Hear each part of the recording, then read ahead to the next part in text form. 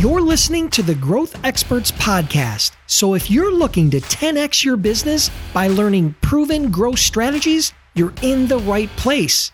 During my interviews with top CEOs, entrepreneurs, and marketers, I dig deep to uncover the real strategies, hacks, and tools to help you achieve your goals. And I'm your host, Dennis Brown. Hey everybody, if you're interested in learning how to leverage LinkedIn for your business, this episode is sponsored by my book, The 7 Habits of Highly Successful LinkedIn Users. To get your free copy, just send a text to 44222 with the word 7 habits. That's the number 7 habits to 44222. Now let's get on with the show. Hey, welcome back, everybody. And today we have yet another amazing guest. His name is Matt Maloof, and he's a passionate business coach, entrepreneur, speaker, author, and podcast host on a mission to help entrepreneurs around the world break the shackles of mediocrity and reach new levels of personal and business success. Matt's coaching programs have helped more than 1,000 clients add millions of dollars of turnover without adding pressure on internal resources. He incorporates his framework outlined in his best-selling book, The Stop Doing List, to help entrepreneurs address their most crucial needs and build a thriving business that gives them more certainty, more profit, and ultimately more freedom for the things they really want to do. So, welcome to the show, Matt. Thank you for having me. Awesome. Listen, I love the title of your book, The Stop Doing List, because everybody is so enamored with having these big, long to-do lists, right? And they're not focused as much on results as they are checking things off the list. So I haven't read your book. I'm going to be totally transparent, but I will read it, I'm sure, after this. So I'm excited to get into this. But before we dive into all that, give us a really quick backstory of kind of how you got here, and then we'll dive right in. Yeah, so my original training was in accounting when I first started, and I worked with Ernst & Young for many years. Realized that, and for all those accountants out there, apologize in advance, but I realized I had a personality, and so I needed to get out of accounting. You're a recovering accountant? I'm a recovering accountant. And so I made the transition I worked in the fitness industry for a few years, deep passion to help people live better lives. Personal training business, we ran a huge company there, and then transitioned out of that, and my passion, and then my two passions are helping people in business. So a natural sort of progression was business coaching and mentoring. I've been doing that since 2011. And, literally, we hear the cliche, haven't worked a day, in the last 8 years. And it really does feel that way. I feel very blessed. I get to work with great people and help them achieve some amazing things. And my passion is really helping business owners achieve freedom and fulfillment through their business success. And because I see so many business owners and entrepreneurs wanting freedom and never achieving it because they're on this treadmill that they just can't get off. Yeah, they get so busy trying to make money that they really don't have a business. They just have a high-paying job almost. Correct. Yeah. Correct. And for some, it's a very high-paying job, but it is a job. Yeah, exactly. And so, that never lasts for long because we all, everybody burns out at one time or another, whether it be a year or 5 or 10 or a decade or whatever it is, eventually you burn out, and that's not good for anybody. So that's why when I caught the title of your book, I was so interested in having you on the show because I could read between the lines and realize exactly what you were doing there, but I'm super excited to dive into that. But before we do that, let's talk a little bit about your business. So you have your primary business is a coaching business. That's what you do, correct? Correct. Okay. Yes. And you've had that for about 8 years or so? Yes. Okay. So tell me a little bit about your business. Share what you can, whether it be revenue, percentage growth, number of clients. Give me some sort of scale as to the size of the business. It's okay if it's more of a boutique. We've had a lot of entrepreneurs like that. If it's 7 or 8 figures, draw us a picture if you would, just to give us a little bit of a sense of where you're at. Yeah. So we turn over in excess of $1 million in our company.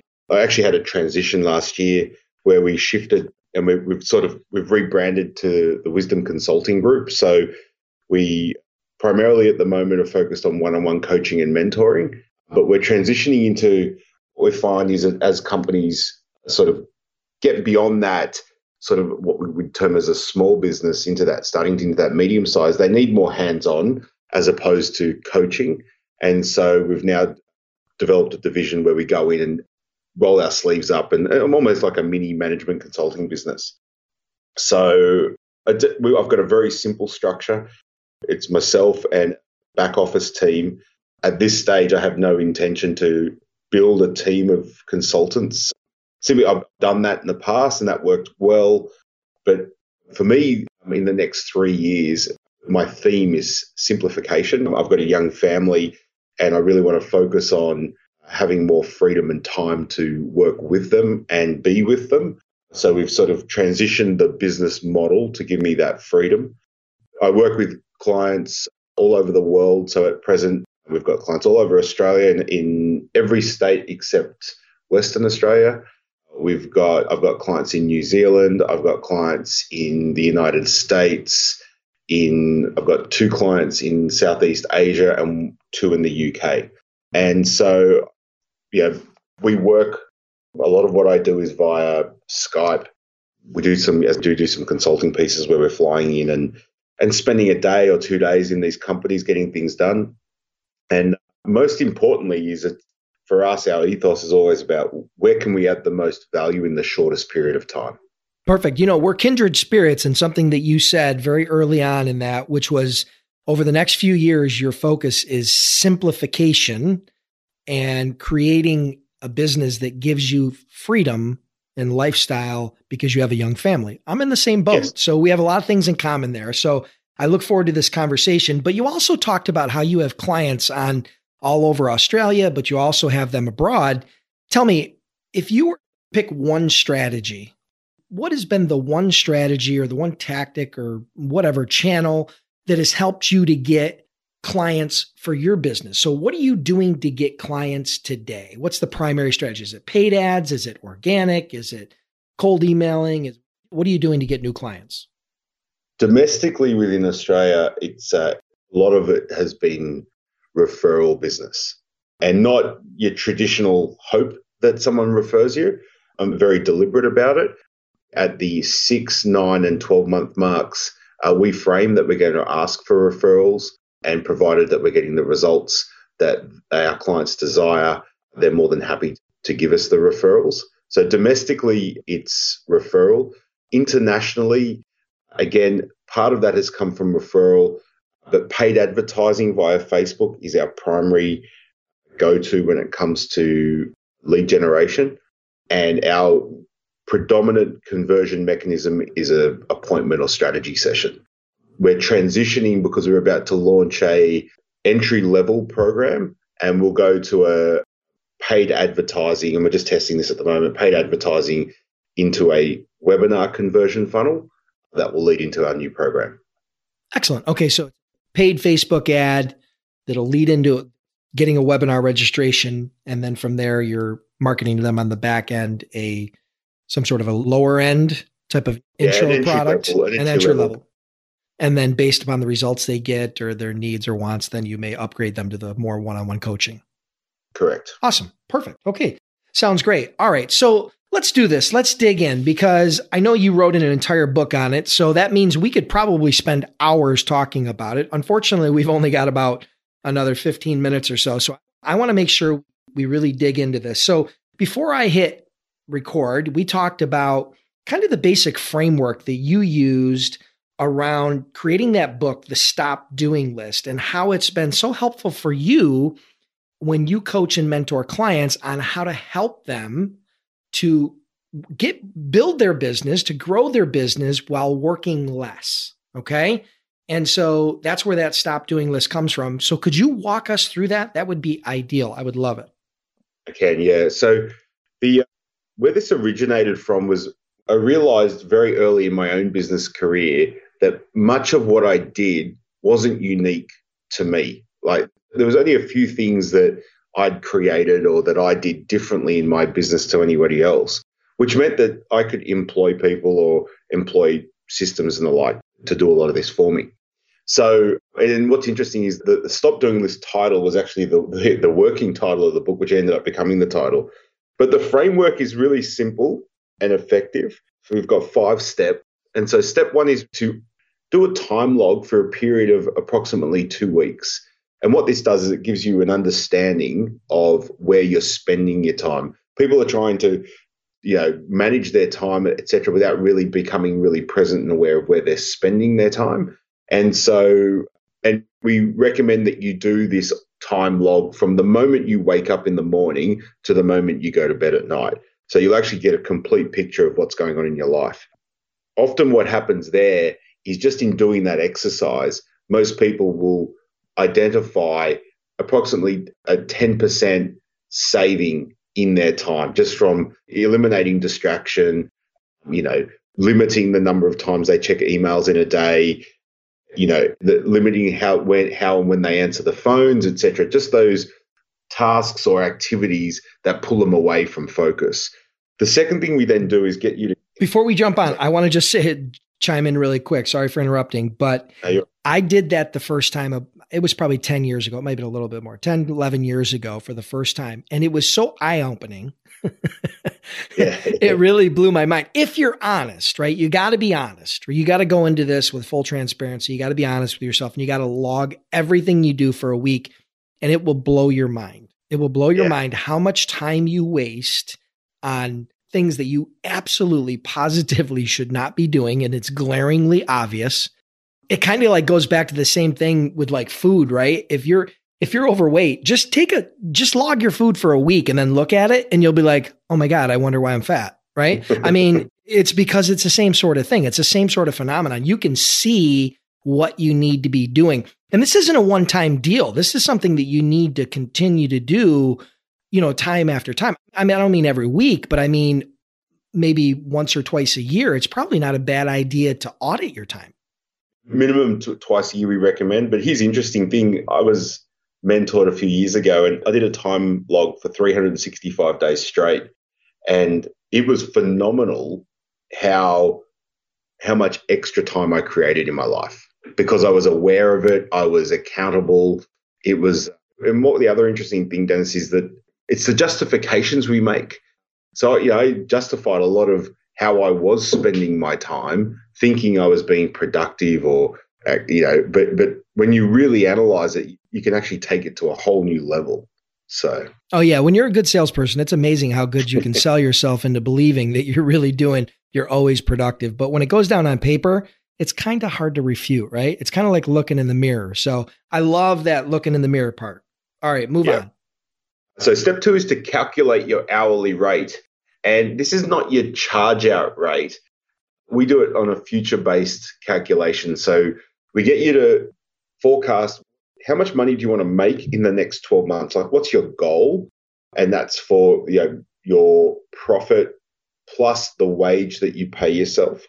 Then we ask you how many weeks do you intend taking off?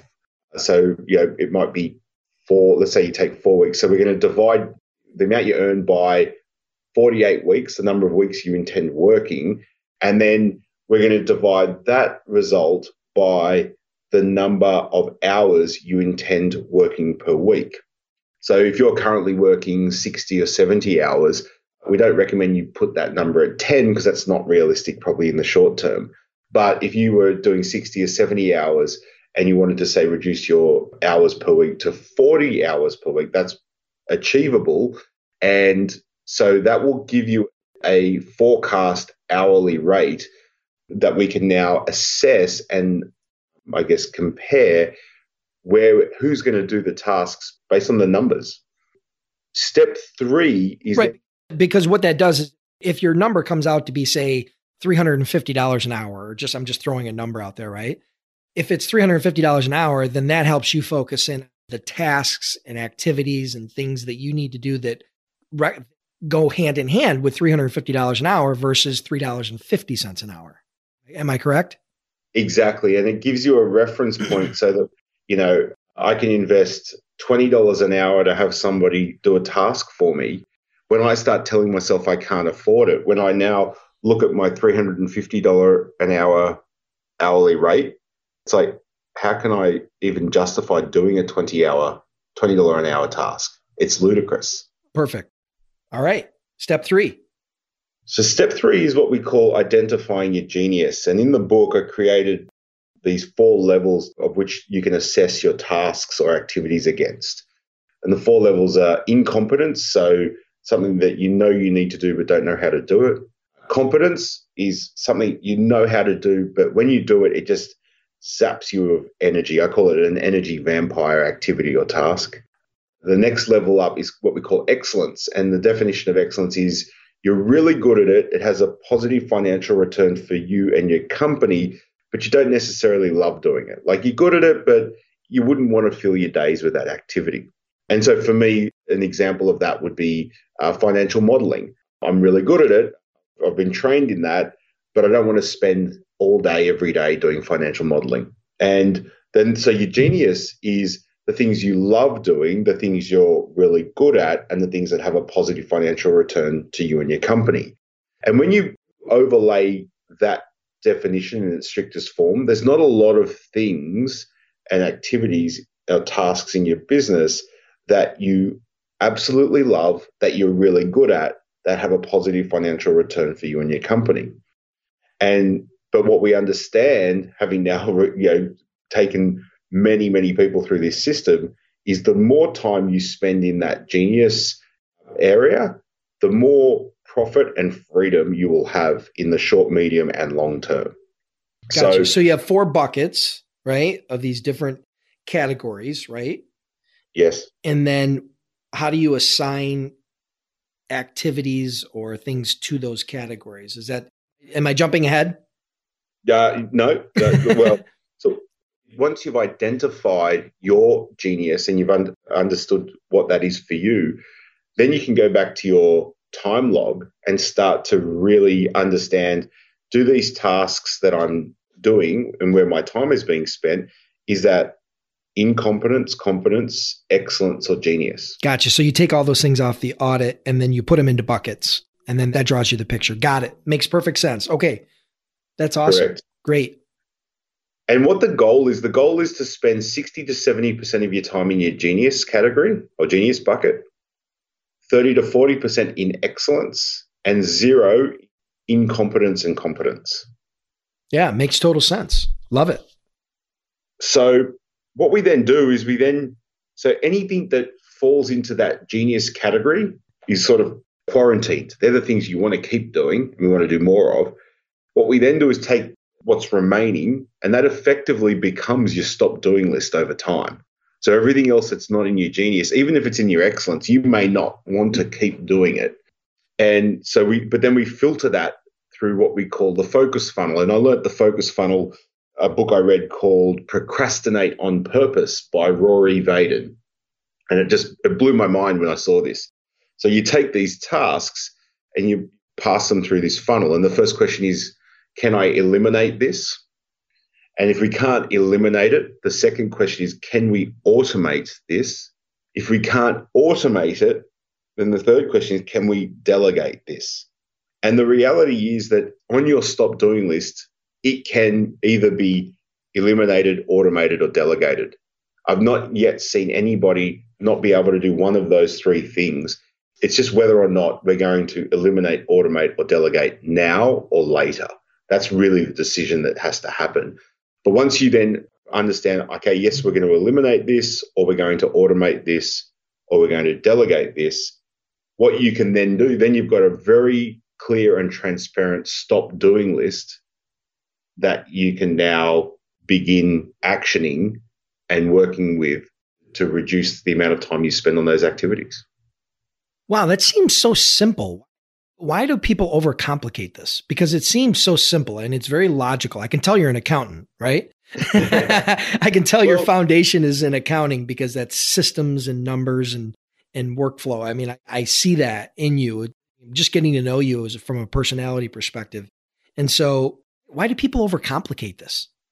I think we've brought up that the harder you work, the more you get done, the more you'll achieve or the more successful you've been. I think a lot of us have grown up in that era and that mentality.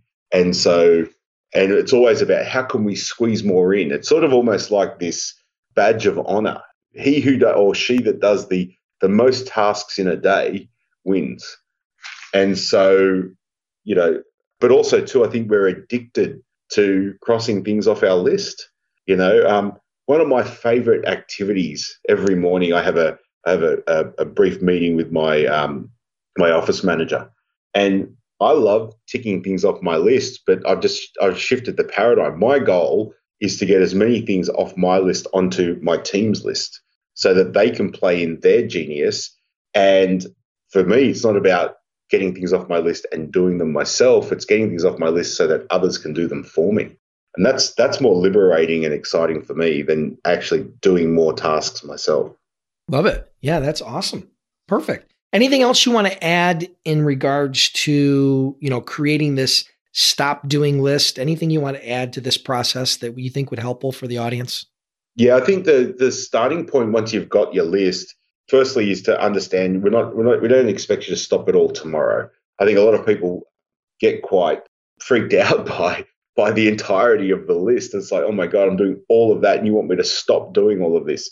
It's a process. It takes time. Secondly, is that what you'll find is the first time you do this, you'll be able to chunk certain aspects of your list into roles. So you'll be able to potentially, I know the first time I did this, the first person I employed was a general virtual assistant in the Philippines, 20 hours a week. Her name was Ivy. She was amazing. 20 hours a week. And back then the investment was $200 a month. And that was life-changing for me. But what was great was what I looked at my list, and then I created the role and employed Ivy based on how I chunked my stop doing list into a role. So yeah, I think that's understand the next step is simple and it can be quite easy. And even if you just start with one task, I did an exercise with a client last week. We took one task that on average is say 6 minutes a day, 30. So let's call it 30 minutes a week. You extrapolate that out over a year. We said that, let's say on average that was done 40 weeks of the year. So that's 20 hours. If you multiply that, if your hourly rate is $300 an hour, that's $6,000 of productivity by you stopping one 6-minute daily task.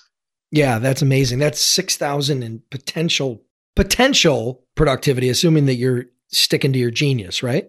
Exactly. Yep. Exactly right. Awesome. Perfect. All right, cool. Well, listen, I'm going to do a couple rapid fire questions before we wrap it up here. The next two, let's do rapid fire. What's your favorite growth tool or software that you use for growing your business? If you had to pick one, I'm sure there's lots, but if you had to pick one, what would it be? My favorite and go-to is Slack for us because it's an amazing communication tool in our business. Yep. You hear that a lot. And what would be one book other than yours that you would recommend to the audience? Something that really helped you throughout your journey. Think and Grow Rich by Napoleon Hill. I read it once a year, every year. Love it. Yeah.